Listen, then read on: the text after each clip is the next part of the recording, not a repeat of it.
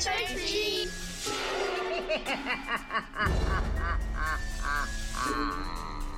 Hello, boils and ghouls, creeps and kiddies. It's your old pal, the Crypt Keeper. Tonight's tale of terror comes from the Trick or Treaters podcast. Join them as they journey into the horrifying unknown. You are listening to the Trick or Treaters podcast, part of the /Ncast podcast network. Movie reviews, horror news, and all the gory details. Listen if you dare. Hello, everyone, and welcome to episode 33 of the Trick or Treaters podcast. I am your host, Kyle, and as always, I am joined by my wonderful co-host, JR. JR, how you doing today, buddy? Man, we're getting old. 33 episodes in. It's as old as I am now. I tell you what, Kyle, it's very weird because as everybody knows that's been following us and they didn't live under a rock, we've been for so many months in the COVID-19 pandemic. And, I don't want to forget there's a lot of the world, most of the world, in fact, are still dealing with the ramifications of the pandemic. But, here in the United States, so many people are getting vaccinated. We're at 70, 80% vaccinations in a lot of places, starting to open up. And, I went from doing nothing to where today I just booked my ticket to go to SummerSlam in Las Vegas with 50,000 other fans, from what I'm reading, are going to be in Las Vegas for SummerSlam. And then today, my aunt called me. She's like, hey, in 2 weeks, we're going to go to a baseball game. Because most of the baseball, I think most, not all baseball stadiums are back to full capacity. And then we have All Out. Everybody knows we're wrestling fans. All Out's going to Chicago. So I'm waiting to get my ticket for that. So it's just like, that normalcy is here. I mean, people are still getting their COVID vaccines, but so many are such a high percentage of vaccinated people in the United States now. And, cases are down and businesses are opening back up. It's, getting that sense of normalcy is just kind of, it's weird because it's like the last 14, 15 months, it just felt like it's just gone, like it didn't happen. And it's always the thing that trips me out about time.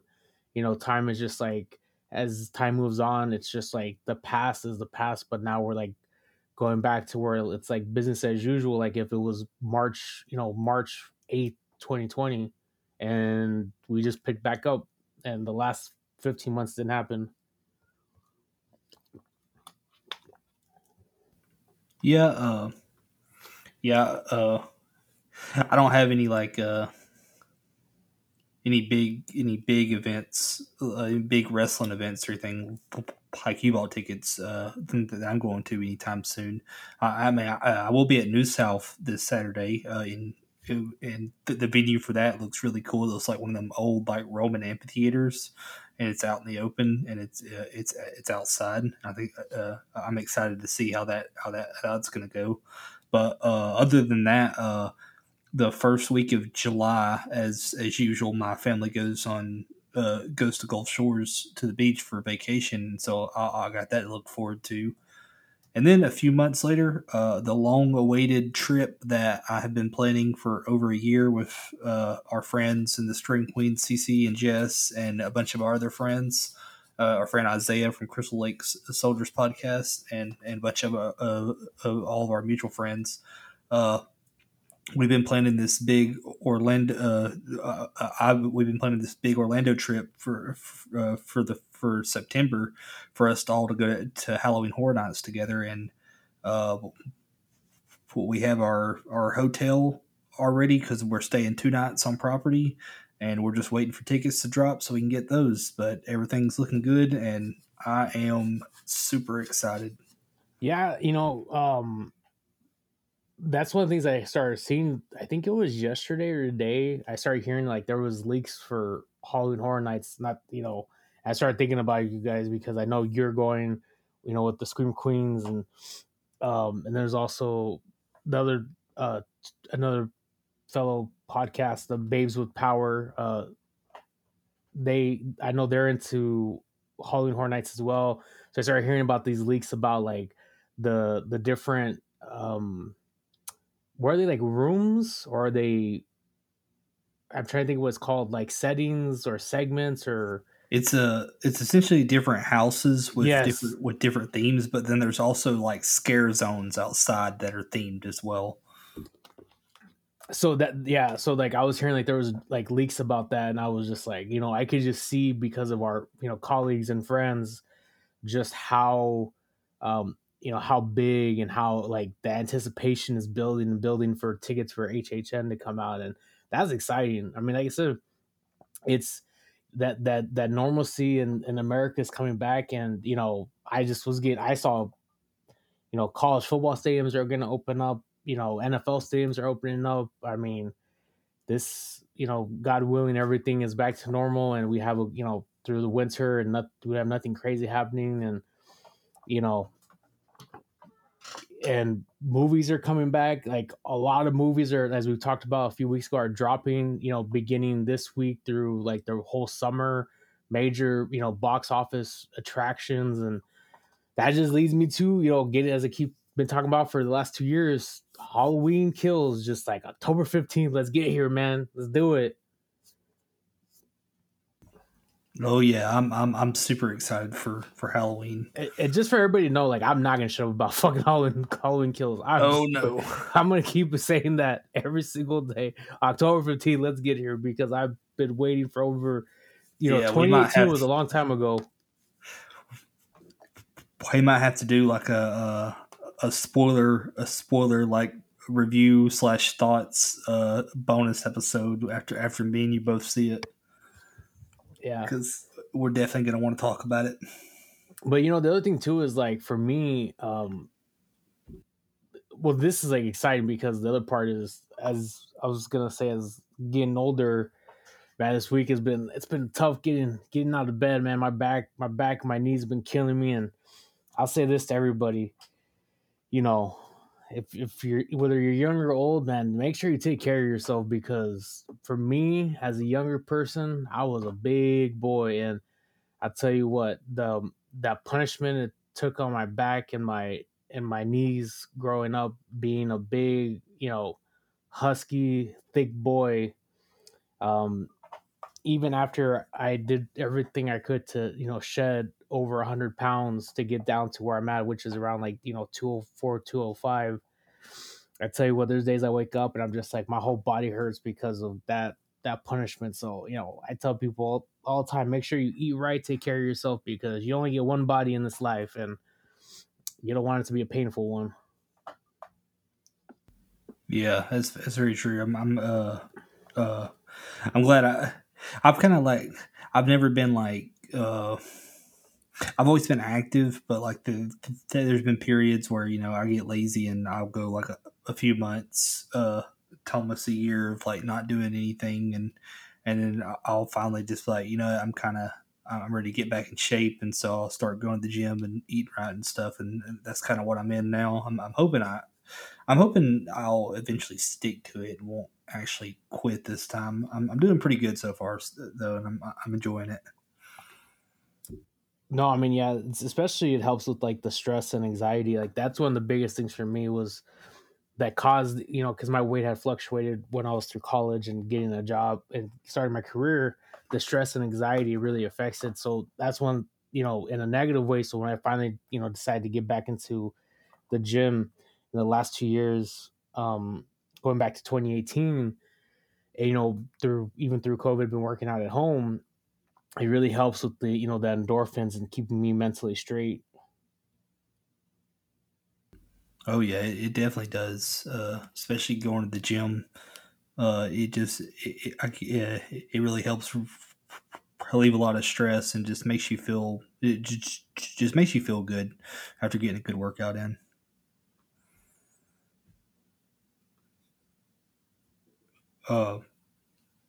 but yeah, but besides Halloween, I don't know what you, JR, but the thing I'm looking forward to most uh, here that's coming up is next year, January 14th, because they did just announce that everything is completely ready and done and ready for release for it. January 14th, 2022, Scream. I cannot wait to finally get another Scream movie. So with Scream, I heavily enjoyed the first one. I think as most people did. I enjoyed the second one. I think most people did. The third one I enjoyed it. I know a lot of people didn't, or you hear like it's kind of like iffy 50-50 from what I've seen.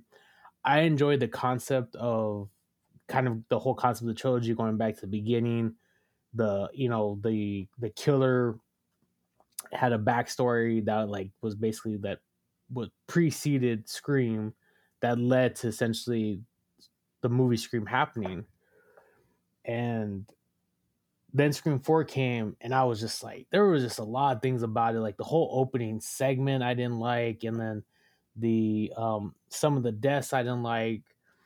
And then you get to the ending and just the whole ending and the way that that whole thing played out, I just thought was really bad. And I remember, I don't think I may have shared this, but I wasn't sure. I was in college when Scream 4 came out, and I had to go to a meeting out of town, and the hotel I was staying in was next to a movie theater. And the people I was with, they're like, "Oh, we're all gonna go out. We're gonna go out to eat. We're gonna go out, to a club." And I was like, "Hey, y'all could do that. I'm staying here because there's a 7 o'clock showing, and I'm gonna go see Scream 4 because I waited, I don't know, it was that point a decade. I can't remember when Scream 3 came out, but I know Scream 4 came out 2011. And so you just sitting there watching it. I mean, people were laughing and giggling, just kind of like it was just. I just was like, I kind of was embarrassed, like because of how bad it was, in my opinion.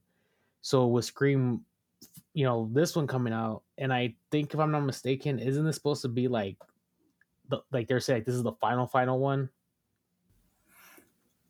Uh, I've heard it possibly starts a new trilogy, Um, or like a new set of movies.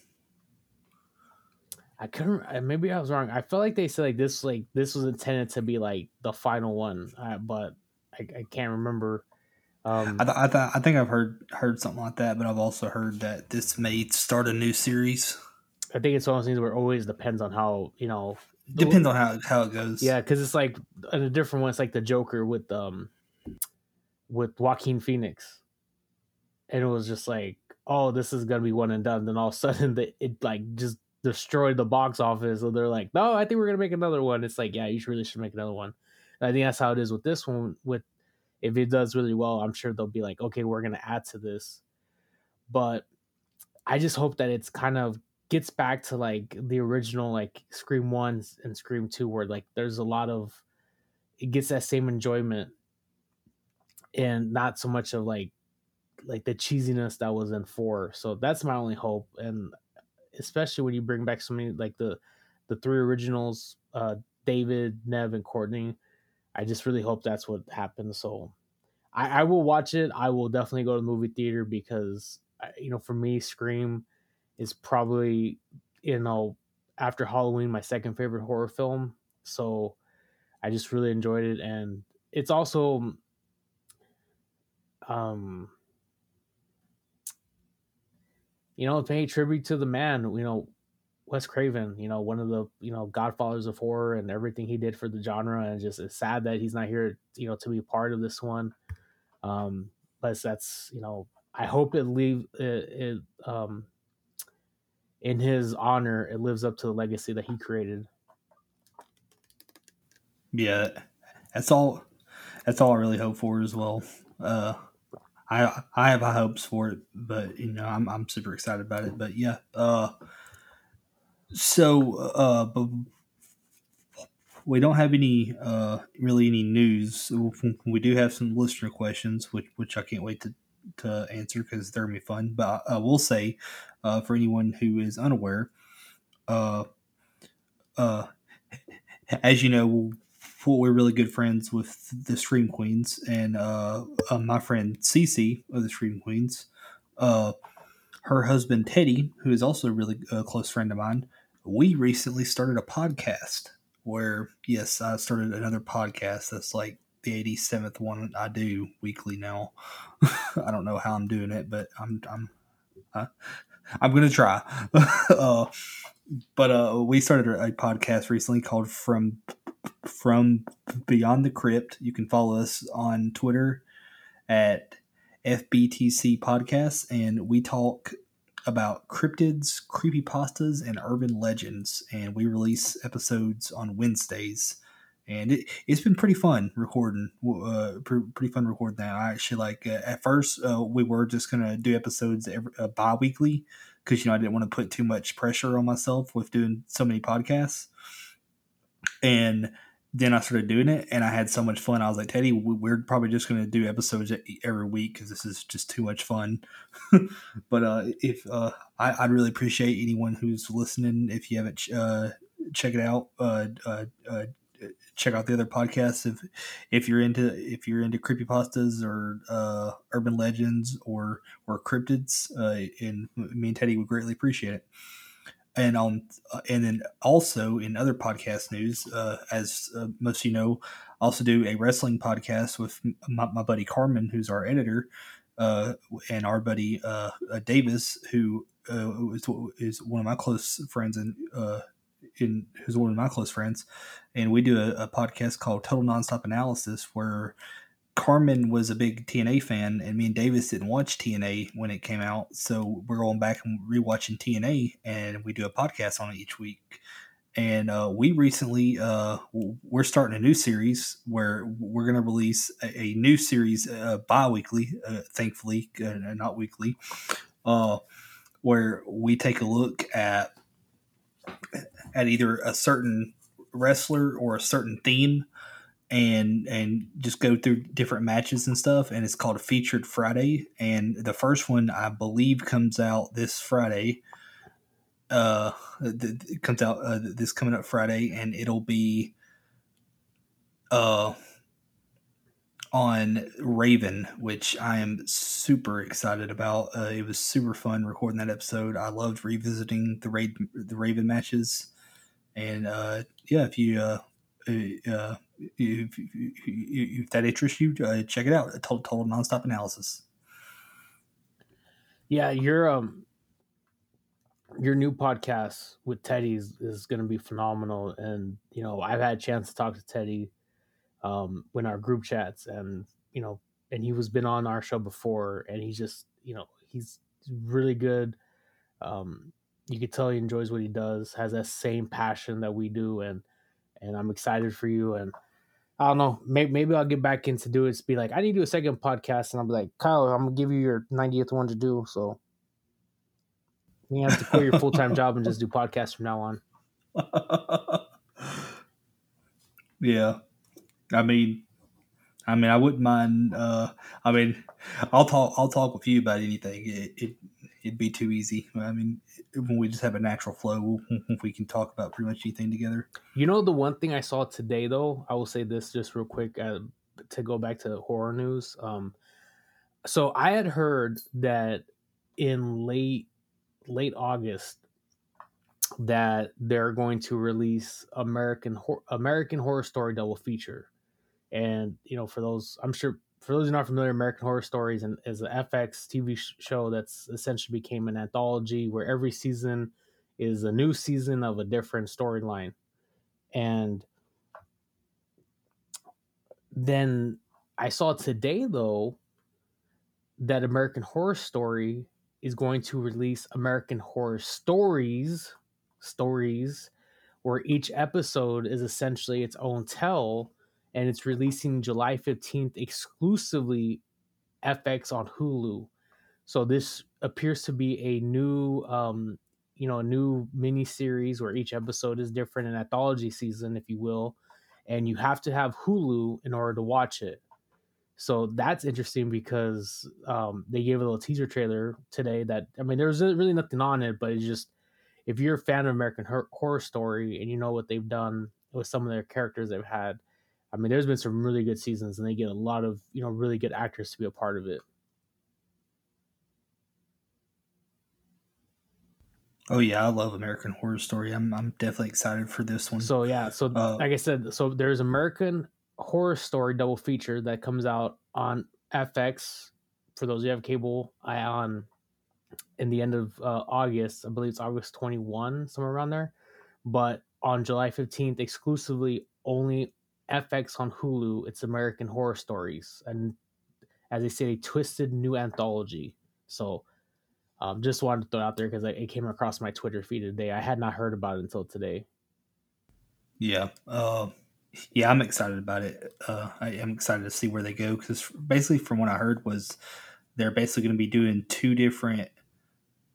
uh, two different stories within one season, but it's not going to be like come together. It's not going to be convoluted, so it's going to be easier for them to like do a whole season and like half the episodes are on one part and then half the other half is on another story, and so I think it'll come together a lot better. Yeah, I can tell you, I saw that the first season they're gonna have Sarah Paulson for who's phenomenal and there's been numerous roles in American Horror Story. I enjoyed her in when they did, I think it was called American Crime Story, which was the season about the murder of Nicole Brown and Ron Goldman in the O.J. Simpson trial, and she had starred in there. Um, Evan Peters, who's been in a number of seasons, was Quicksilver in X-Men, and then there's some other recurring people. But then the one thing I saw today, that in the second part, it says casted for part 2, was, I believe you say his name, Neil Donahue, something of that nature. I remember seeing him as in the movie Walking Tall. He played Damien Dark in the Arrowverse, the CW Arrowverse on the TV shows Arrow and Legends of Tomorrow, and a number of films. But he's going to be in there, and I think he's a tremendous actor. I really enjoyed him. If he's a bad guy, he plays a really good bad guy. I mean, he did as an antagonist in the Arrowverse, in Arrow, and then eventually Legends Tomorrow. He's really good at what he does. Yeah, Damien Dark. Yeah, he's a really good actor, especially playing a bad guy. Like Damien Dark was amazing. Even though it's not Arrow, and it's kind of a movie. Just to do more on like how good of a villain character he is. He also plays the antagonist. Not the antagonist. He plays the bad guy in Walking Tall. Yeah, and that was the first movie I saw him that he played the antagonist, where he to counter Dwayne the Rock Johnson in that film. Yeah, I think that back actually. He did pretty good in that one too. And looking through his filmography, I didn't realize this. Actually, the first time I saw him, he had a minor role in the 1994 Disney movie Angels in the Outfield, where he was one of the Anaheim Angels. Or California Angels, I think at the time it was. And I remember his character was kind of a goofy one. It's always amazing whenever you see somebody's filmography and you're like, oh my God, he or she was in that role and now they're in that role. Like, look how far they came. It's like, yeah, it's, it's pretty crazy. You see people that have, how diverse they've gone. Oh yeah. It's pretty crazy. Let's say we get into some listener questions before we get into our review of this movie, JR. So today we, as anyone who don't know, we have this segment called Listener Questions, where listeners of the podcast can submit questions to our Twitter. We'll put up a Twitter post at some point during the week, and you just leave your questions there, and we'll answer it on the show. And this week, we have 2 questions. The first comes from our friend of the podcast, Man of Horror. That's at man_of_horror1 on Twitter. And Man of Horror asks, so we've had 2 80s icons in Freddy and Jason face off in Freddy vs. Jason. what two '90s horror icons would you like to see put up against each other for a versus film? I've been thinking about this one for a little bit, and I thought I was gonna go the supernatural route and go like supernatural characters, but I think I'm gonna go more of a human route, and I'm gonna go with one of my favorites, Ghostface from the Scream franchise versus the Fisherman from I know what you did last summer, and I still know what you did last summer. Not the third sequel that we're not going to talk about. I would love to see Ghostface versus the Fisherman. I think that'd be a great battle because I mean both are two humans in costume, and they don't have supernatural abilities, so they're evenly matched to a point. And I mean, they both pretty much have the same strategy and everything. So I think it'd be interesting to see how they try to one up each other. How about you, JR? That's a good one. For me, because I'm a fan of slashers, I think one would think that I would go the more human route. And I started thinking about like, if I took, for example, Billy Loomis and from the Scream franchise, because that was the first that came to mind, put up against who would I would. But then I was like, I'm gonna go the supernatural magical route, and I'm gonna go with Leprechaun versus the Jinn from Wishmaster. Oh, that's gonna be something. So first, I mean, I love Leprechaun. I love the character Leprechaun because Warwick Davis does such a good job, being the character Leprechaun, and his, his numerous, rhymes that he does, and his song and dance routine that he does as a Leprechaun. And then I remember the first time I saw, Wishmaster, and the guy who plays the Jinn, also known as Nathaniel Demarest. His real name is Andrew Divoff. And I remember I saw him in a role prior to this as Luis Cali in a film starring Sean Astin called Toy Soldiers in the early 90s. Sean Astin and Will Wheaton, actually. And he just his facial expressions, especially as a Jinn, and just that evil grin. I just thought this guy was like, he was just a killer bad guy. Like that's all you would ever want him for, was just to be a bad guy. And I think he did, such a good job in that, just as that character as in Wishmaster the Jinn, and how they would counteract each other's magic would be, really interesting. Now there could be limitations potentially, because essentially, the Jinn, he had to, you have to ask for wishes.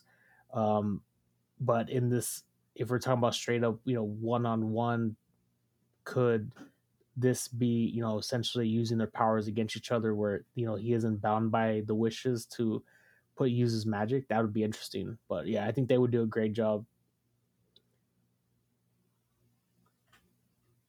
Yeah, that'd be a really interesting matchup.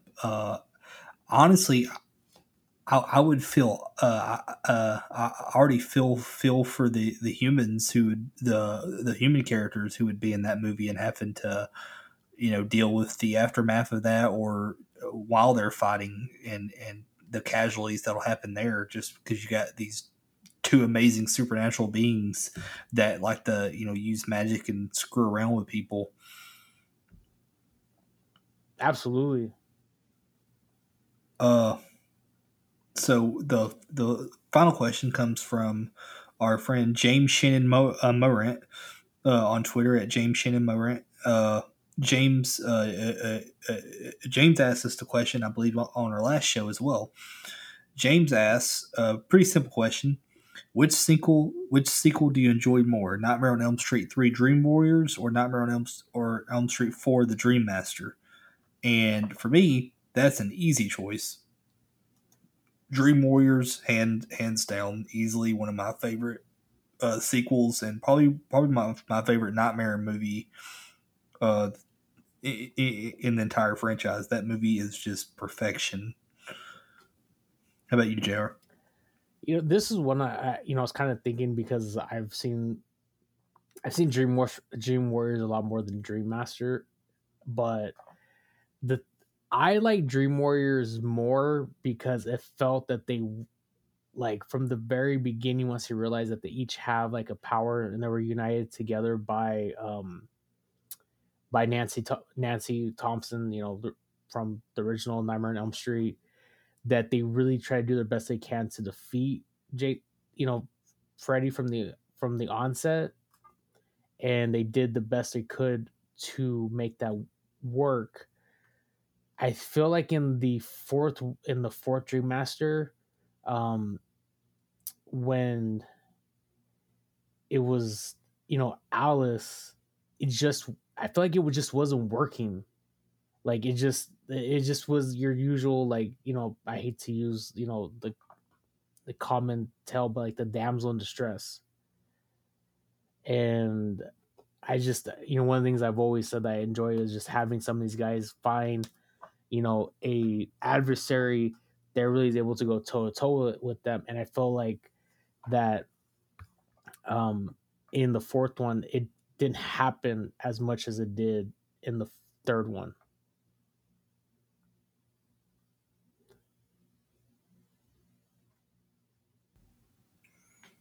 Yeah, yeah, yeah. I get what you're saying on it. I get what you're saying about that, though. Uh, I thank you, James and A Man of Horror, for the questions. We appreciate it. If you'd like to submit any questions for us to answer on the pod, just follow us on Twitter at Trick or Treat Pod and look for our listener questions post and just submit your questions. Now, JR, let's say we get into what everybody is here for. So before we get into it, as anybody who's listening to the episode, we're talking about the 2014 found footage movie, The Taking of Deborah Logan, which is it's one of my favorite found footage films. I discovered it a couple of years back. I think it was on Prime. I had seen the clip that's of one of the ending scenes where Deborah has her like jaw unhinged and her mouth is like super wide and she's like devouring this little girl as if she's like a snake. And I was like blown away by that image, and I had to find out what the movie was, and I found out what the movie was, and I finally saw it, and I was just like, wow, that was a really really good movie. Uh, and from what I've been reading, it's like that's pretty much mostly what all the reviews are, mostly positive. It actually has like a 90% uh, rating on Rotten Tomatoes. It's like recommended at 9 out of 10 critics recommend it and everything. Like it has pretty positive reviews. Uh, and like besides it being like absolute nightmare fuel, because for anyone who don't know, I am deathly terrified of snakes. So obviously, a horror movie with this much snake stuff, and especially essentially a woman turning into a snake, is nightmare fuel for me. It's a really good, well done found footage movie. Lots of scary images, but it also is a really good. I feel like it was a really good, realistic look at Alzheimer's, and it shows like its effects on what it does to a person, and not just the person, that person's family, but it does it like really well without exploiting the disease. If you understand what I mean by that.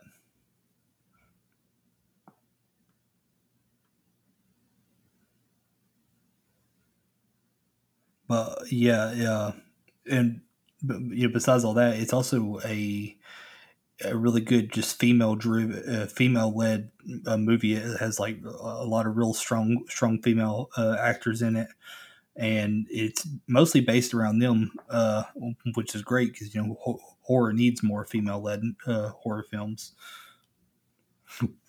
How'd you think, Jr.? No, I mean, when we look at the horror genre, and there's so much it's in the lead role. And I said earlier is that you have, you know, the term damsel in distress. It's always like, it seems like a female, you know, especially a female protagonist is always, you know, waiting for, you know, her champion warrior to come save the day. Um, and I think even in the antagonist role, the, you know, the villain is also kind of seen as, well, you know, a woman couldn't do those things because, you know, they're not evil enough or malicious enough or strong enough to be able to defeat a guy. And it, like, I remember, I don't even think it was until Scream 2 and Urban Legend where I feel like we had our first, like, that I saw in my lifetime, our first like female antagonist. And it wasn't until Scream, the first one, where I feel like you know, where I take that back. You know, you had your Scream Queens, but you know, when I really started watching horror, which was around the beginning of Scream, where you saw Neve Campbell. But when you have so many, that when you have a combination of all of them, where you have a protagonist and an antagonist that's both female, I think that's, you know, a really cool thing. And you know, and there's so much talk, I think, in the last year specifically, like, you know, we've seen things, you know, and as everybody knows, you and I follow wrestling, but you know, we've seen about like a movement to support women, not just, you know, in wrestling, but women's sports, women, you know, women in entertainment. But and one of the things that's important is, you know, when you see this film, the taking of Deborah Logan, you can see it and just enjoy it. But if you see, you know, a film and you break it down and you see that you said there's, you know, powerful female leads, somebody who is a female horror fan could see this and be like, you know what, I want to get into horror acting, I want to be an actor and actress, and look what they did, I could follow in their footsteps. And I think, you know, a lot of times that's often overlooked and people don't see that. But I think that's the importance of having that diversity and inclusiveness in every genre, is because when a field's been dominated for so long, and you start seeing whether it's a female, an African American, a Hispanic, you know, male or female, LGBTQ in these roles, that allows for people from those similar backgrounds to be able to say, if they want to get into that. And I know, like, you know, horror is a niche compared to just all of movies and television, but there could be somebody who'd fit one of those backgrounds and be like, I could do that. I mean, it's, you know, instead of just looking at a film for what it is, sometimes if you go more in depth, you could see something that could be inspirational to somebody. Yeah. Oh yeah. 100%.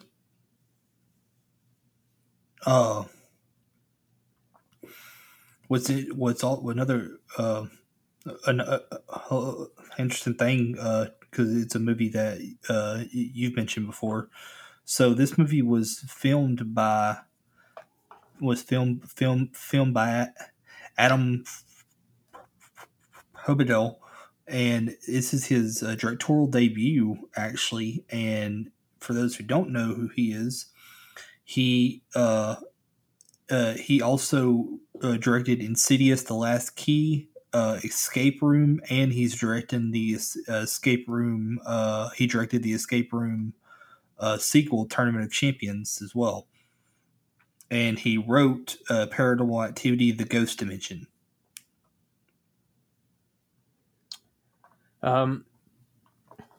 Well, we had just talked about the Tournament of Champions, and that I'm not familiar with the TV show.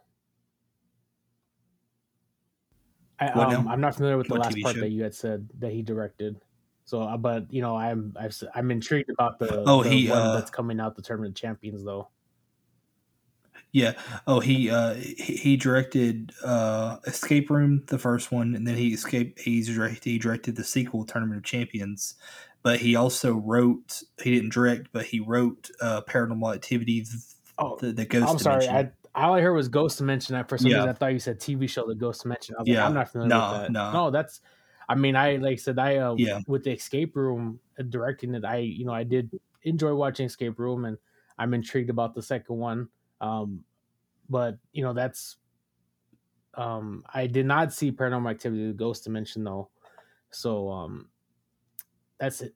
You know, he definitely expanded on it, and he from in this horror genre, and I think he's doing pretty well. He started off with the banger, that's definitely for sure. Oh yeah, for sure. This is the hell of a directorial debut for sure. It's weird. The budget for this movie is a little odd. It's really hard to find. From what I've been reading, apparently it was released in 2014, but it was released in theaters overseas then, and it didn't really get much going for it. And then they put it on some streaming sites here in the U.S., and it didn't really take off. And then in 2019, a company decided to re-release it, and that's when it really started to take off on streaming sites. It became pretty much like a Netflix gem for people, and Prime Video, which is where I saw it as well, became a big place to watch it as well.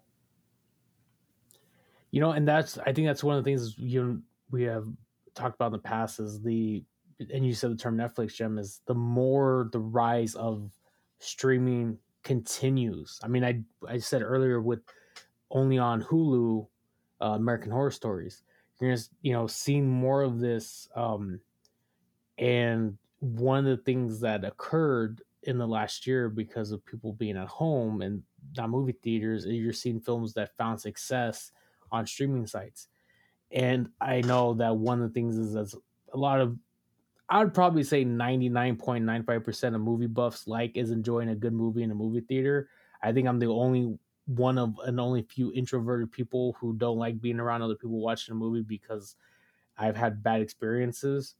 Um, but is seeing that success for Netflix, for Hulu, for HBO Max, is this a route where you may see in the future where more people, especially if it's a site like Netflix that has so many subscribers, and they're seeing that they're getting a lot of clicks and a lot of views with movies, could this be a future route for more films to take that? Um, so I mean, I don't think you're ever gonna see. I mean, I always say, especially after last year, don't say anything's impossible. But I definitely don't think you're gonna see major box office attractions that have 100, 200, $300 million budgets, go to Netflix. But if you're seeing something between, that 10, 20, $30 million budget, it's possible. I think you're gonna see more of it. Oh yeah, I couldn't agree more. I definitely see streaming sites as the future of horror films, pretty much. Like unless something, hopefully nothing happens, because I love going to movie theaters. Unless something happens in movie theaters that makes them pretty much uh, uh, not exist anymore. Uh, I don't think we'll ever see horror movies or movies in general not go to theaters, but I think we're going to start seeing a lot more movies premiering on streaming sites versus theatrical debuts. Well, But no, I oh, mean, I go think ahead. the other thing too is I've noticed there's studios that they will have films that they see as a low risk investment, and those are the films that I think, like, if you take for this one, because I was trying to, as we were talking, I was trying to do some of the background about like the budget of it, and I saw two different numbers. Like, I saw one that said 1.5 million, one that said 10 million budget. And so and that's tough, when you see films that go out there into the streaming services, you start losing that information that you and you see of the background. But those are the ones where, um, as before, you would see be released on DVD. And now those are the ones that are just gonna be like, that's not even gonna happen. Like, there's gonna be no more DVDs and Blu-rays. Like, these films are gonna go direct to streaming services, either for you to buy for $4.99 or for you to see on, Netflix or Hulu. I mean, one of the perfect examples was like the last two Tremors films. They were released on streaming services and Netflix instead of being released on DVD until quite later.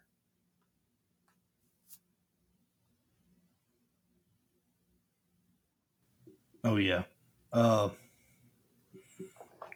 yeah, that's just a little backstory into the movie before we get into it. So, with that being said, we won't keep you any longer. We're talking about 2014's The Taking of Deborah Logan. Hit the trailer. 73 Apple, take one, Mark. The story of Alzheimer's is never about one person. My PhD I'm gonna start again. You want to keep the house? You need to sacrifice. You talk to me about sacrifice? Hey. Hi. Ma! They want to make a movie about this. Yes. We will live and document our subjects' physical and mental degradation over the course of 2 one-month periods. We're gonna have fun, right? Yeah. Okay, good. I'm not interested in being exploited.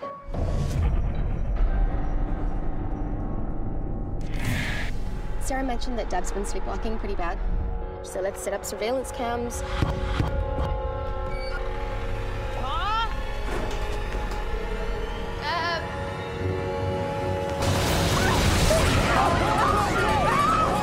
He really gave us all quite a fright with your late-night gardening.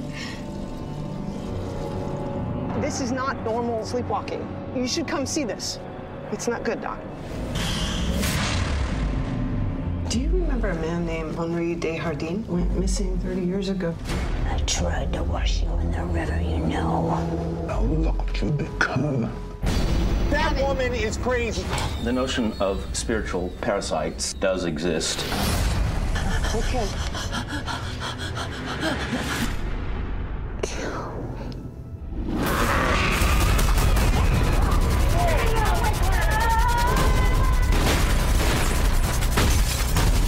She's gonna die.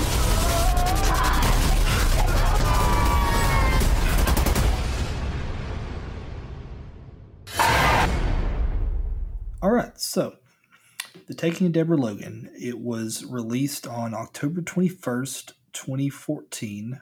It was directed by Adam Ribettel, produced by Jeff Rice and Bryan Singer. It stars Jill Larson, Anne Ramsey, Michelle Ang, and Ryan Corona. And it has a runtime of 90 minutes. So, like we said before, we highly recommend this movie. It's a really easy watch. I mean, it's only an hour and 30 minutes, so it goes by pretty quick, and it's paced pretty well, in my opinion, as well. So pretty much the backstory is we have this team of students, and their names are Mia, Gavin, and Lewis, and they are wanting to create a documentary about this woman, Deborah Logan, who is an elderly woman who has Alzheimer's disease, and they're doing it for their PhD thesis film. Deborah, though, is at first she's a little she's not really on board with being filmed, but because she don't want to. She's afraid of being exploited, and because unfortunately people do that shit. It's really shitty, but that's unfortunately the world we live in. But she's really reluctant at first, and she even tries to tell the team to just go back. That she's sorry they traveled so far, but she don't really want to do this now. But after a little convincing, because her daughter Sarah, who is her caregiver, her primary caregiver, she tells her that they kind of need this money because they're being given grant money from the team of students for allowing them to film her mother for their documentary.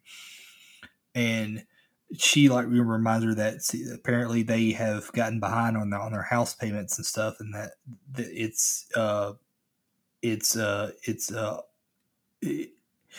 under attack to possibly get repossessed soon. And Sarah reminds her that they need the money in order to keep their house, and so finally Deborah agrees to let them film her. And through this, we go through a little backstory of Deborah. We learned that Deborah, in her early years, she used to be what is known as a switchboard operator, and it was for like an answering service business that she did to make ends meet. And this whole switchboard business was really neat, wasn't it, JR?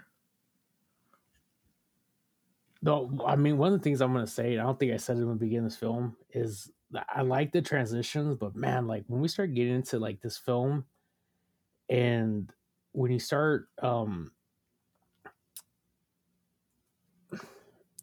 going to say this, people. So typically in the past, like when we have films we watch, so for example, like Paranormal Activity, that's a film that I had seen before, and I'll watch it again to refresh my mind. If it's a film I didn't see before, like Grave Encounters, I'll watch it twice, back to back, because I take notes and stuff like this. This film, as I was watching it and I started seeing the behavior and seeing things happening, I became really disturbed, and I was like, I don't think I can watch this film again. So this is a film where like it's really, really good. And if you've never seen it, I hope you've seen it before you started this review. But damn, is it disturbing. Like, you gotta be a special person to see this film and see it multiple times. Yeah, it's got some pretty shocking images and just really, really terrifying. But one of the things I moments. will say though, and just to get back where you talked about, why they're doing this filming is, man, that's some, unfortunately, during tough times, in recession, stuff like that, people do things they do not want to do. And when your house is on the line, and that's your safety net, your home is your sanctuary, especially if it's been in your family for a while, you'll do whatever it takes to get that, to save that. Because that's the last thing you ever want taken is your home. Besides if you have family members, obviously. But like, if material possessions, that's the last thing you could ever give up is your house. Oh yeah. So this film crew is pretty much recording Deborah's daily life, and at first it's just just mundane things that you would pretty much come to expect in someone with this disease. And her doctor, her personal physician, Dr. Hazir, states that everything that she's exhibiting is just normal behavior for someone who has like an aggressive form of Alzheimer's. However, though, the cameraman, Lewis, he starts to notice that there's some things that are really odd and honestly defy normal explanations, and he starts to kind of express concern that there's something supernatural occurring. And Jerry, yeah, he's right. They're like, the physician kind of chalked it to being normal, but there's some stuff she does that's pretty, you can't really explain. Like, there's a part where Lewis is filming Deborah in her garden. She's like doing some gardening, and he sees her like pull out a snake from the ground, and he's kind of freaked out about that. And all of a sudden, he turns and to talk to somebody else, and all of a sudden, Deborah's right there in his face, and it's like, if you look at how far away she was to where she is, there's literally no way possible she could have got there that quick. Especially being an elderly woman. The other thing is, I know, unfortunately, I have a relative that knows Alzheimer's, and one of the big things is when they're not lucid, is they started exhibiting behavior. In this case, their behavior was they would start essentially just the equivalent of sleepwalking. They would get up and just start walking everywhere, looking for somebody or something from their past. And unfortunately, like with my family member that's going through that, you know, their children has to make sure that they are, you know, at night all the doors are locked, like double locked, triple locked. That way they're not able to get out, because once they leave, like, you really don't know where they're gonna go. But especially as an elderly person, is being, you know, sluggish, lethargic, not moving well, and a lot of times patients with Alzheimer's, because they're disoriented, they move slow because they're just constantly looking around, figure out their surroundings. If somebody's 50 feet away, an elderly person with Alzheimer's, and then you turn back around, they're in your face in 3 seconds, yeah, there's something seriously wrong with that.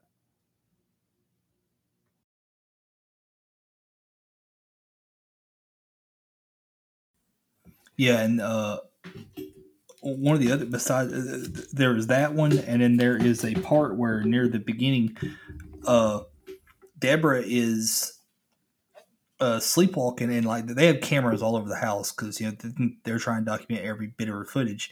And there's a scene where she's down in the kitchen and she's looking at the counter, and you can see the time code on the camera, and the time code doesn't change, but she just, like, it's like she levitates, or like she just immediately like jumps straight onto the counter, but without jumping, she just immediately appears on top of the counter. And they take note that there was no way for that to happen, because like the time code doesn't change, so it was a continuous loop, and so there's really just no way possible that she did that.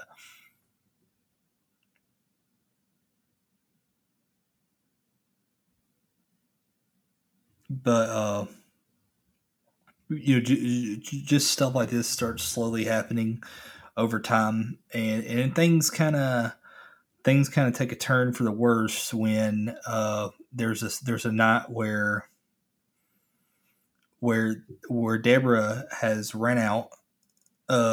She's they can't find her. She's not in her room, and they look on the camera. She's completely naked, and she ends up running upstairs to where her switchboard is, and they go after her, and they're trying to find her and stuff. And you see, like, as they're going up the stairs, because that door is in the house usually is never open. No one's supposed to go in there.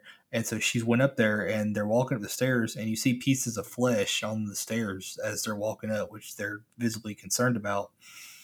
And then they get in there, they get in upstairs, and it's like in this like attic thing, and you see Deborah is at her switchboard naked, and she is speaking French and constantly going plugging this one line back in and out over and over and over again. And they finally end up finding out that after, because they recorded the camera crew recorded like audio and stuff, and they play it back, and they find out that she's actually talking in French about sacrifices and snakes and someone being the fifth victim. And so, you know, they're obviously pretty freaked out at this point. And then one of the other parts I skipped over, one of the other scary parts, there's a part where Deborah like literally rips a piece of her throat, like a skin, like completely off one night. I mean, it's fucking crazy. So when I was watching this film, right, and I just got off work, you know, my teleconference calls that I do for work, and so I put it on and seeing it go progress, and I'm seeing obviously, you know, everything that's lead up to this moment. When this moment happens and she rips out, it looks like she rips out her throat herself, like my jaw dropped, and I literally was like, what the fuck is going on? Like, and the way it was done, and then like, and I can't give this enough, like the practical effects like that, we talk about, the effects of like Tom Savini and stuff like that, and how it makes movies better. Like the way it looked, it was like, this looks like it could be real. Like that this isn't something where like, oh, it's a cutaway scene, or oh, that's like a shitty like effect. Like you could tell it's like a prop or something like that. Like this looks like she literally ripped out her throat, and I thought she was gonna die at this point. Yeah, it was a pretty crazy scene. Like I was like, how did she survive that? That's because it was no little bitty piece of skin. It like she ripped out her throat and there's blood everywhere. But she somehow they made it. They got her to the hospital, and she was fine after that. Well, as fine as she could be. After they found out about that she was talking about sacrifices and snakes and stuff, they end up finding out that she was plugging in and out the line for 337 on the switchboard, and they, after some digging around, they ended up finding out that line belonged to a local physician named Henry Hardens, or I think I butchered that name. How do you say it, JR? Is it his name? Yeah. Dude, it's Henry. You're talking about this Jardins. I'm one of those people, like, if I hear it, I will remember for the rest of my life. If I got to sound it out myself, it's gonna be bad. But it's because it's spelled DES, and then like Jardins, like JARDINS. Yeah. The problem is when you see something like that, you don't know if there is like a silent vowel, a silent letter, and so I would say it's Henry Desargens, but I could be completely wrong. Yeah. Yeah, I think I heard it said a different way on the movie, but we'll go with that. But yeah, the line belonged to a local physician named Henry Desjardins, who disappeared after he was linked to a series of cannibalistic, ritualized murders of 4 young girls. And after that, they find out this. While finding out this, Deborah's behavior has pretty much become so extreme that she has to be hospitalized for her own safety. Now, she has a neighbor who is named Harris, who's been a longtime friend of hers. And he is not happy with the film crew at all, and he thinks that they have other intentions involving her and filming her and stuff. And he's just he doesn't mean bad. He's very protective of Deborah and stuff. They've been like longtime friends. Well, there was a night where the Harris ends up getting drunk, and he ends up grabbing a shotgun and just firing a shotgun at the film crew's van and blowing out all the windows out of it. And the police are called, and he gets apprehended and stuff.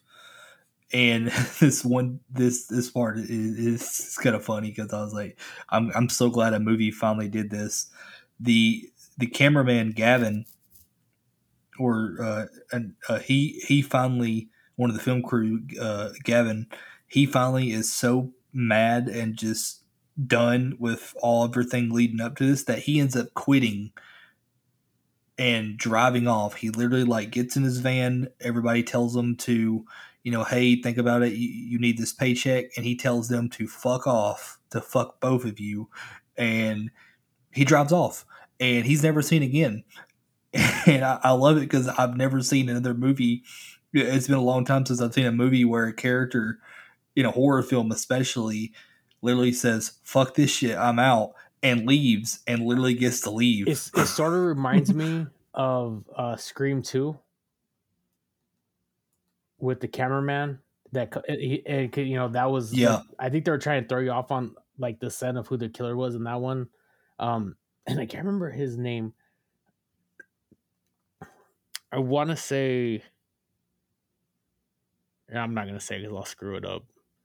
I thought it was Bellamy, but I think that's wrong. But anyways, but he did something similar. So like I saw, but I agree. Like that's the thing. Like you and I, we've talked about these found footage films, and I just like one of the things is with the cameraman or people with cameras. I'm like, when you get to the point where you're just kind of like, F this, I'm dropping this camera. I'm not gonna deal with this shit anymore.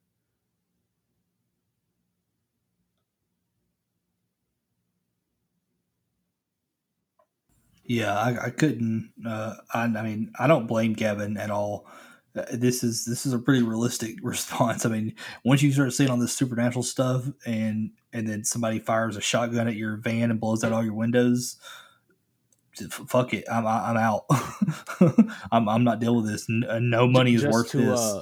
Just to make sure I correct myself, the character in Scream 2 was played by Dwayne Martin, and his name was Joel. So I just want to make sure, correct myself when I misspoke. But yeah, those are the only 2 times I've ever seen somebody that in the horror film just said like, F this, I'm out. I'll catch you later because I'm not going to die.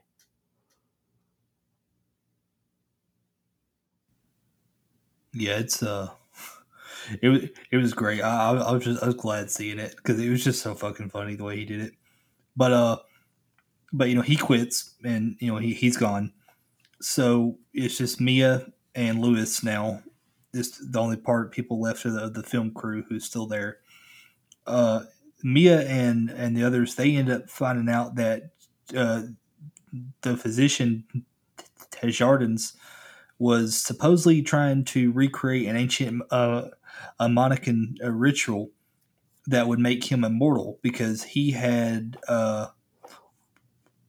Hungarian's disease, I believe is what they said. And the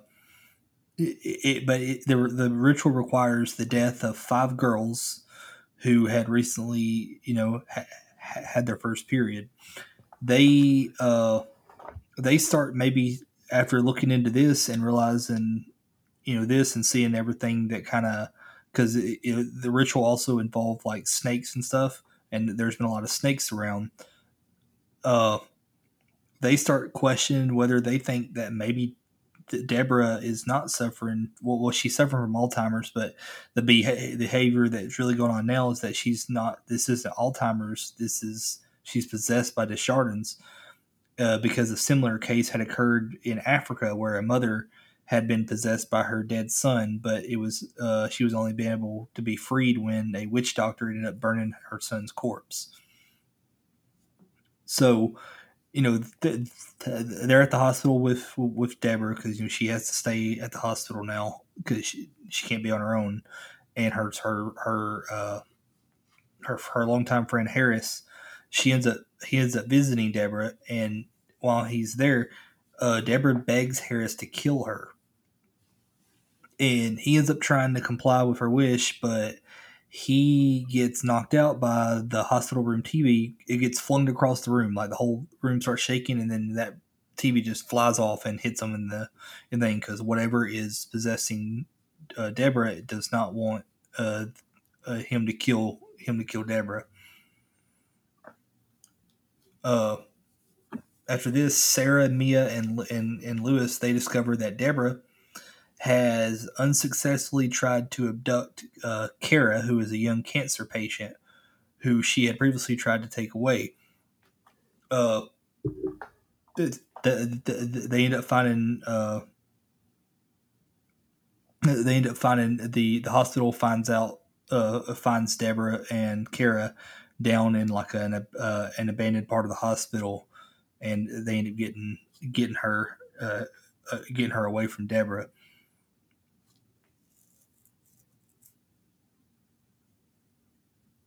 Well, after this happens, Deborah ends up getting my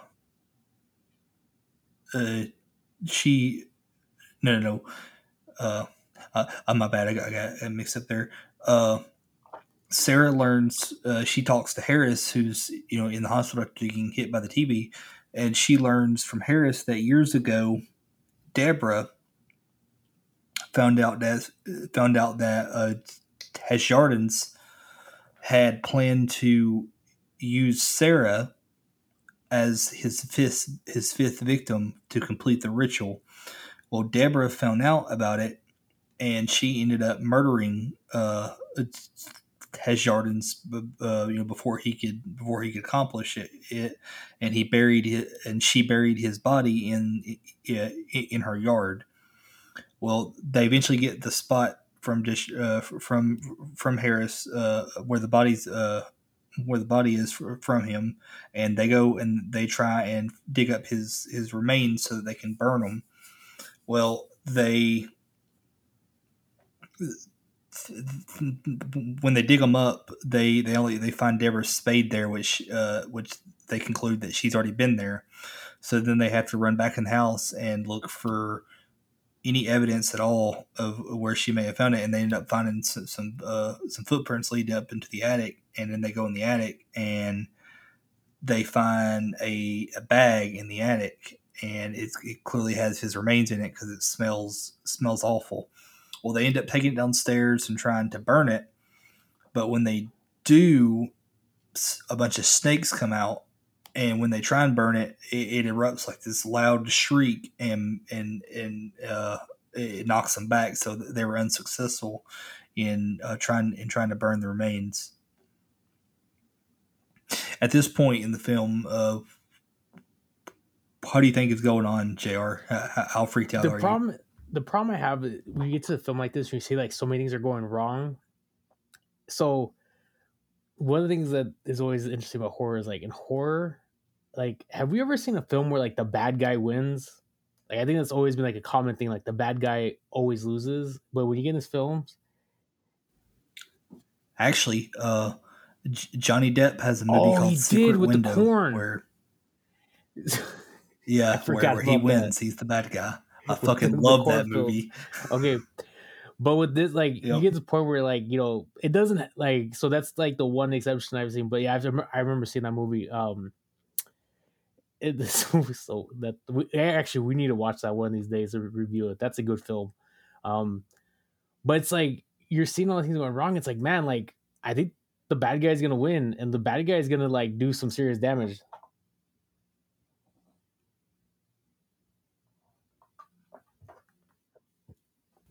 Oh yeah, yeah, I agree with you. We're definitely gonna have to do that one someday. It's a favorite of mine. But so after they unsuccessfully trying to burn these remains, they find out that Deborah has succeeded in abducting the little girl from earlier, Kara, and they believe that she's taken her to a location where Desjardins had killed all of his previous victims, which is down like in this abandoned mine. So, they end up getting the help of the sheriff, Sheriff Tweed, and they all go to the mines, and they end up finding Deborah on her way there. Well. It's odd when they like go to her. This really creepy. They find Deborah with the little girl like walking towards the mines, and they go to stop her. And the little girl though it's weird. They don't like mention it, but she's repeating over and over again that he is a good man. He's just trying to protect me. He wants to bathe me in the river. So it's clear that, this girl knows, about Desjardins, but the others don't pick up on that she's just saying that over and over again and not Deborah. And then when they try and go get her, Deborah does this like crazy thing where one of the officers that's with him tries to get Deborah, and she turns around and she spits venom at his face and burns his face. And so like Lewis, the cameraman, has to like take him back down to safety and get him help. What do you think whenever she spit I think venom? this is the part, Jabber? like, we've seen the snakes in the film, but like she basically became a snake, and I like did not see that coming. And man, this film is just really unique. Like, for me, like, I've never seen anything like this film and the way that things are happening. And we've seen possession films, like, I mean, Exorcist, fucking one of the greatest horror films of all time. But I don't think I've ever seen a possession film where a person is like turning into another object. Yeah, it's pretty crazy, man. It's fucking nightmare fuel. After this happens, Deborah and Deborah gets Kara, and they end up disappearing. Well, Mia and Sarah and Sheriff Tweed follow after them. They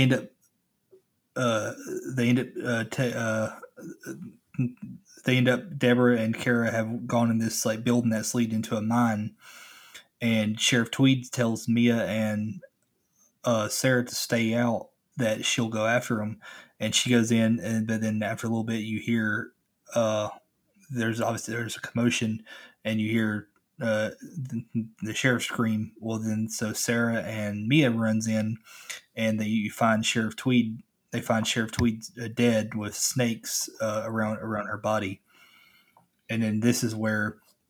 So now they after this they go straight through the mines after Deborah and Kara.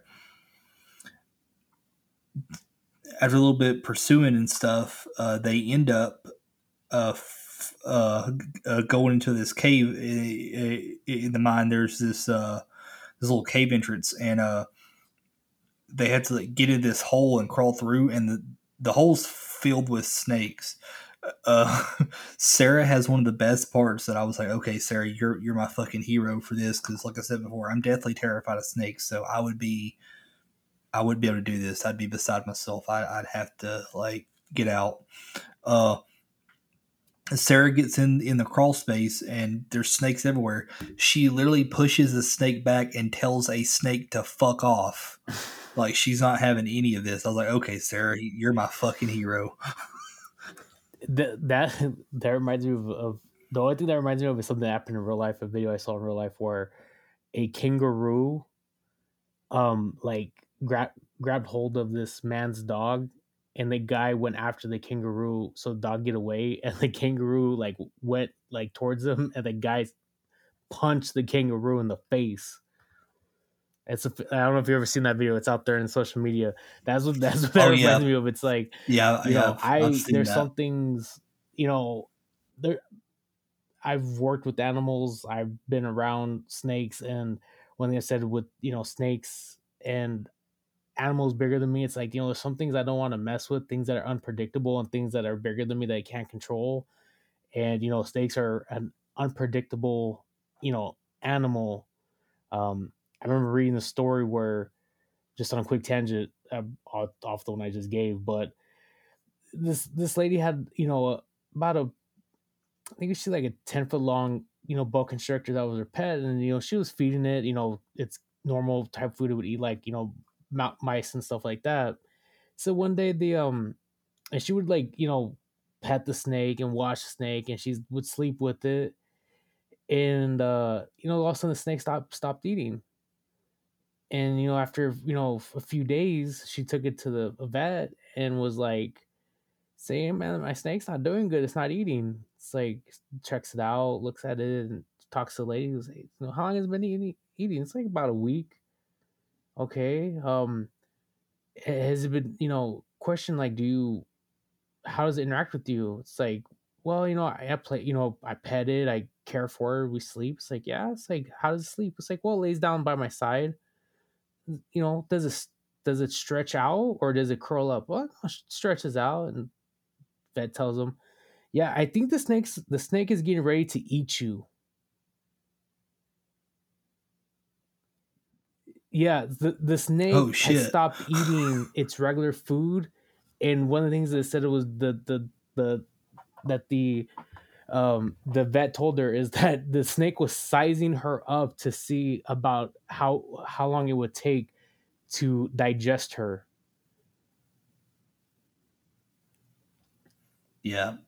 Yes, this is probably So why I'm I remember terrified of my buddy, snakes. he brought in his his pet snake into my backyard one day, and I just was like, get the fuck out of my house, man. I said, so all I needed things to bite my hand. I think of that scene with that scene from Road Trip with Tom Green where it bites his hand, he goes all crazy, and then it bites that dude in the neck and runs away.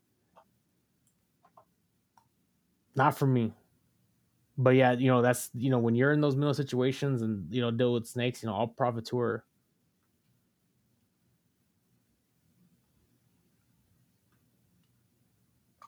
Yeah. Oh yeah, for sure.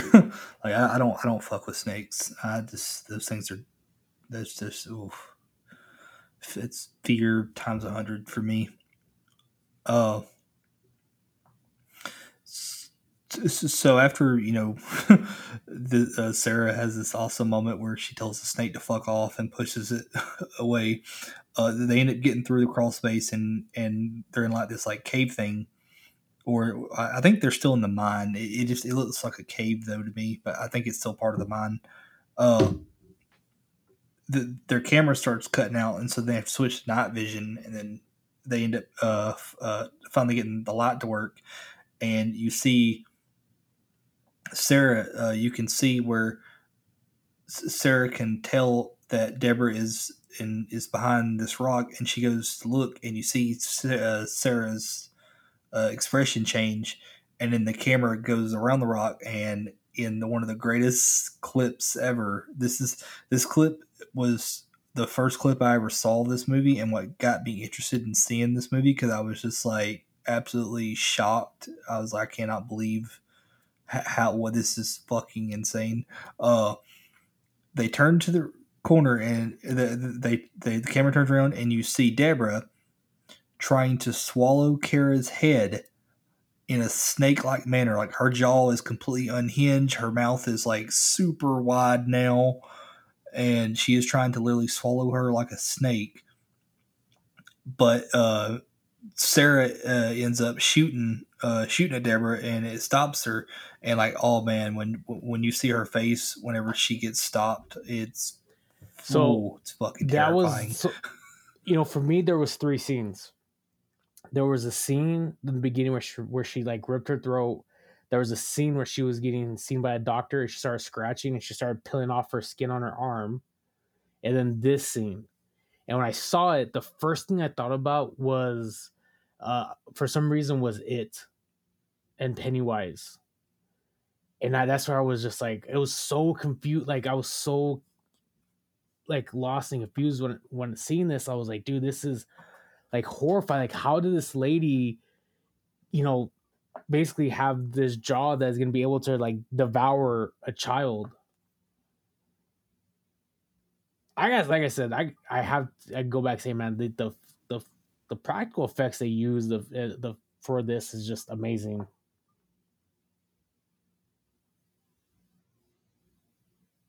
Yeah, it's because then when they like essentially the next when that happens, there's I hear a gunshot, and then basically Deborah lets go, she goes off, and you see like her opening. The other thing I thought about too was the character from the movie Blade 2, like the new hybrid of vampires where like their whole like basically their whole mouth opens up down their jaw.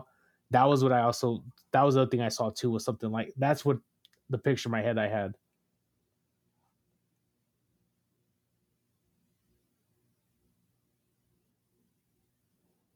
Yeah, it's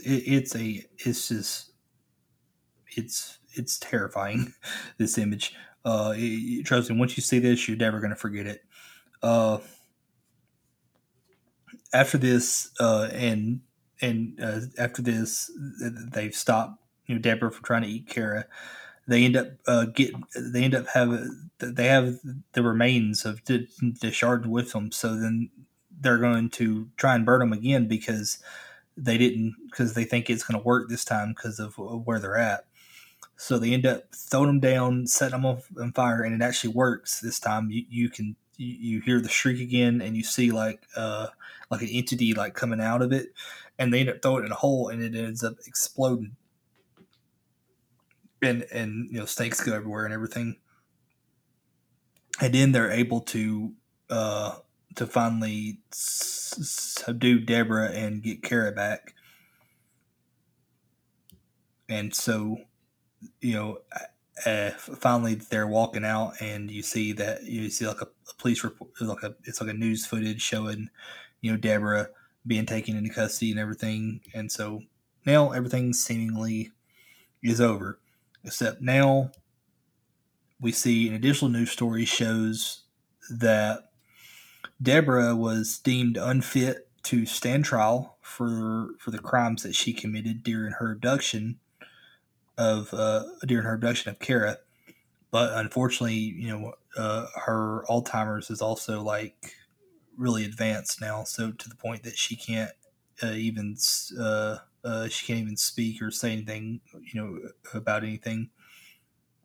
Then, before the movie ends, we see an additional news story shows that Kara, the little girl, who was the cancer patient, she's overcome her cancer, and she's now celebrating her 10th birthday, and they're calling it a miraculous recovery, and that she's in remission now. The reporter ends up beginning to wrap up the story, and as he's talking to Kara, he the reporter keeps giving the mic to Kara, and it's asking her just like little simple questions and stuff. And in one's particular, he asks like, "What's her plan now?" And she says that she has a plan, but she can't talk about it because it's a secret. And they just write it off as just child being a child. But Kara turns to the camera, and she gives this really sinister smile to the camera, which would indicate that Desjardins' ritual was complete, and he is now in control of Kara's body.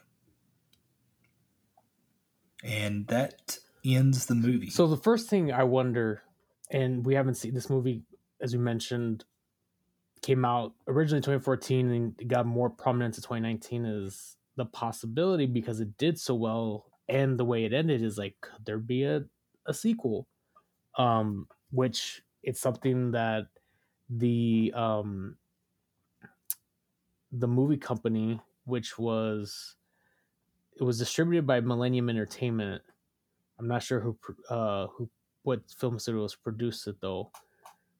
It's something that they would start thinking about is getting the rights to making a sequel and putting it out there, because I think people, as much as this went over, is very well got good ratings, that they would potentially want to see a sequel. But the other thing with the character Kara at the end, when she was there, like, and they zoomed in, was there something on her forehead from the incident she had with Deborah, or was it something else?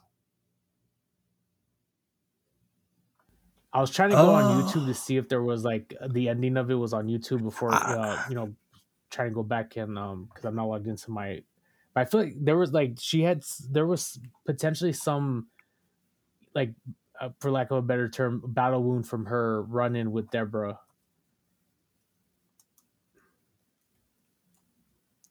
Yeah, I can't remember exactly. I didn't notice anything of myself. But let's just moving into like our, closing remarks. I gotta tell people, I said it in the beginning, I said it again. This is a film that I think has a great story, has really good effects. If you're really into possession, you're into that type of demonic, I don't want to say gore, because I don't see it as being gory. I see it as just the certain effects that was done that would be because of that, you would be into, like, this would be your film. Like, if you're into you're seeing like the graphicness of somebody like legitimately ripping out their throat, because of what's going on, and you see a child already be eaten by a 70-plus-year-old woman that's become a snake. This is, it's a really good film. I think it's the best found footage film that I've seen. I think it's based on the circumstances and what's gone into it. It's not the same as Paranormal Activity. I would say they're on the same playing field though. Like, if they're as good as equal to each other, just in a different way.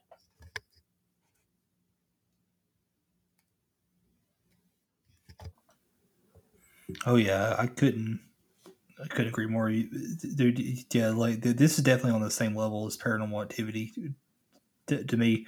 I mean, in some ways, I like this one more. Like this is one of my favorites for sure. I'm so glad I finally decided to watch this movie after seeing that horrifying clip, because it's definitely a gem, especially in the found footage genre. Now, I will also, on the flip side, if you like, even if you're a horror fan, like for me, I'm a slasher film, but you find like certain graphic situations disturbing, this is not the film for you. I can honestly say I don't think I will ever watch this film again, because I was just like, that's one of those films I saw that I cringed, and I was like, oh man, I do not think this is for me.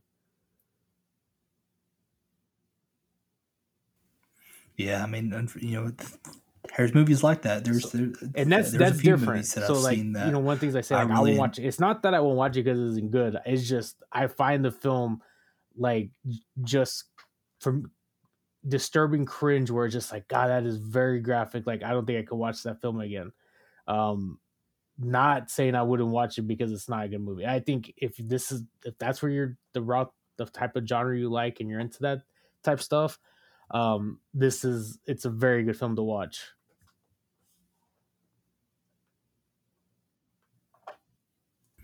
Yeah, there's quite a few movies, especially horror films, that I really, really love, but then there's some that are so disturbing that I wouldn't be able to revisit.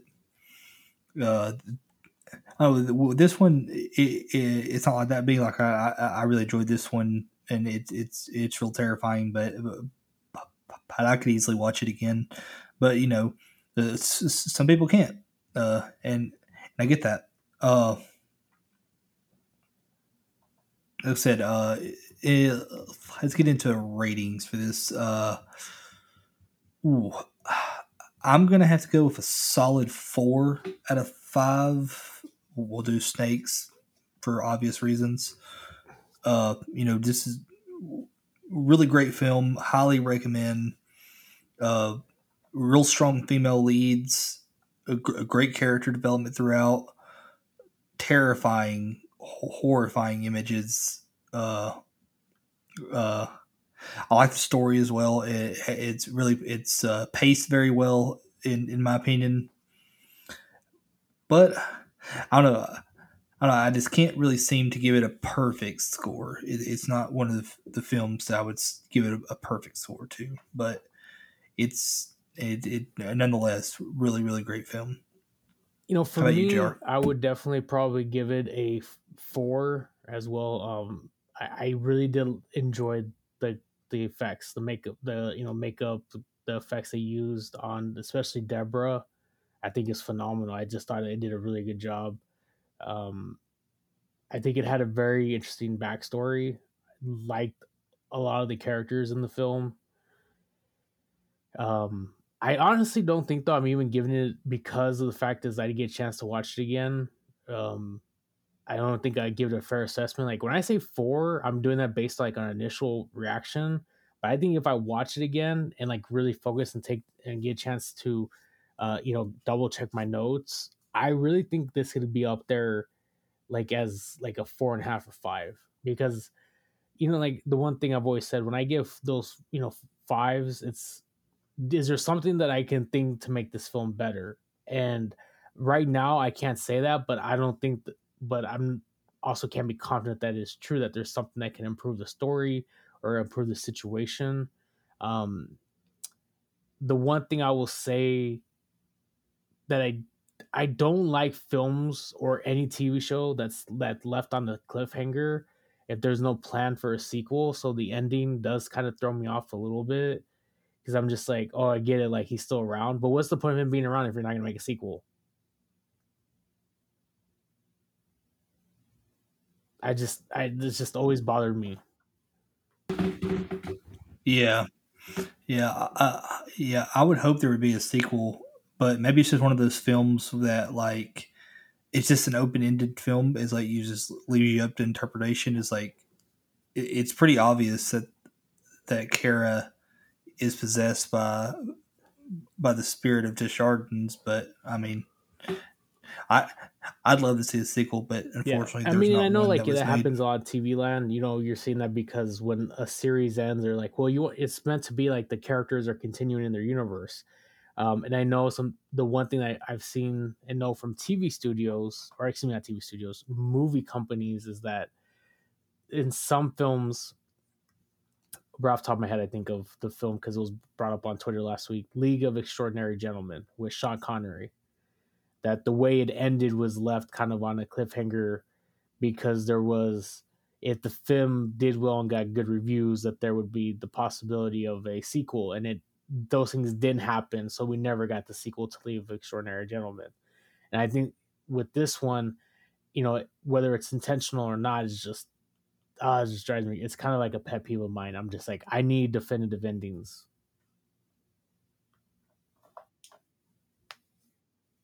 Yeah, I mean, I get that. But yeah, so you know, that was our review of Taking Deborah Logan. Highly recommend it if you haven't seen it. I don't know why you listen to this review, you haven't seen it, but in case you did, check it out. It's on Prime, Shudder, and that's where I watched sure it. I watched it on Prime, and I was really happy it was on Prime. Prime, so yeah. You know, we're finishing off our found footage. Next week, we're going to review the one that essentially everybody gives credit for, you know, essentially starting the whole genre of Blair Witch Project, which I've said before, I'm excited because that film has been around for over 20 years. It has so much different, you know, reviews and people takes on it as far as, you know, whether they liked it, whether they didn't like it, whether they felt that it could have been better. So I just never watched it because of, at the time I wasn't into horror. I wasn't old enough to watch horror yet when it came out. And, you know, then I started hearing the different things about it. I just kind of like, well, I'm not going to, you know, settle down, ball myself with, since I'm a slasher fan. So I'm excited to watch this film. You can't do found footage, especially our first month of doing something like this found footage, without doing the, you know, film that's credited for the found footage technique. So, but do you have anything you want to close with, Kyle, before we put a bow on this?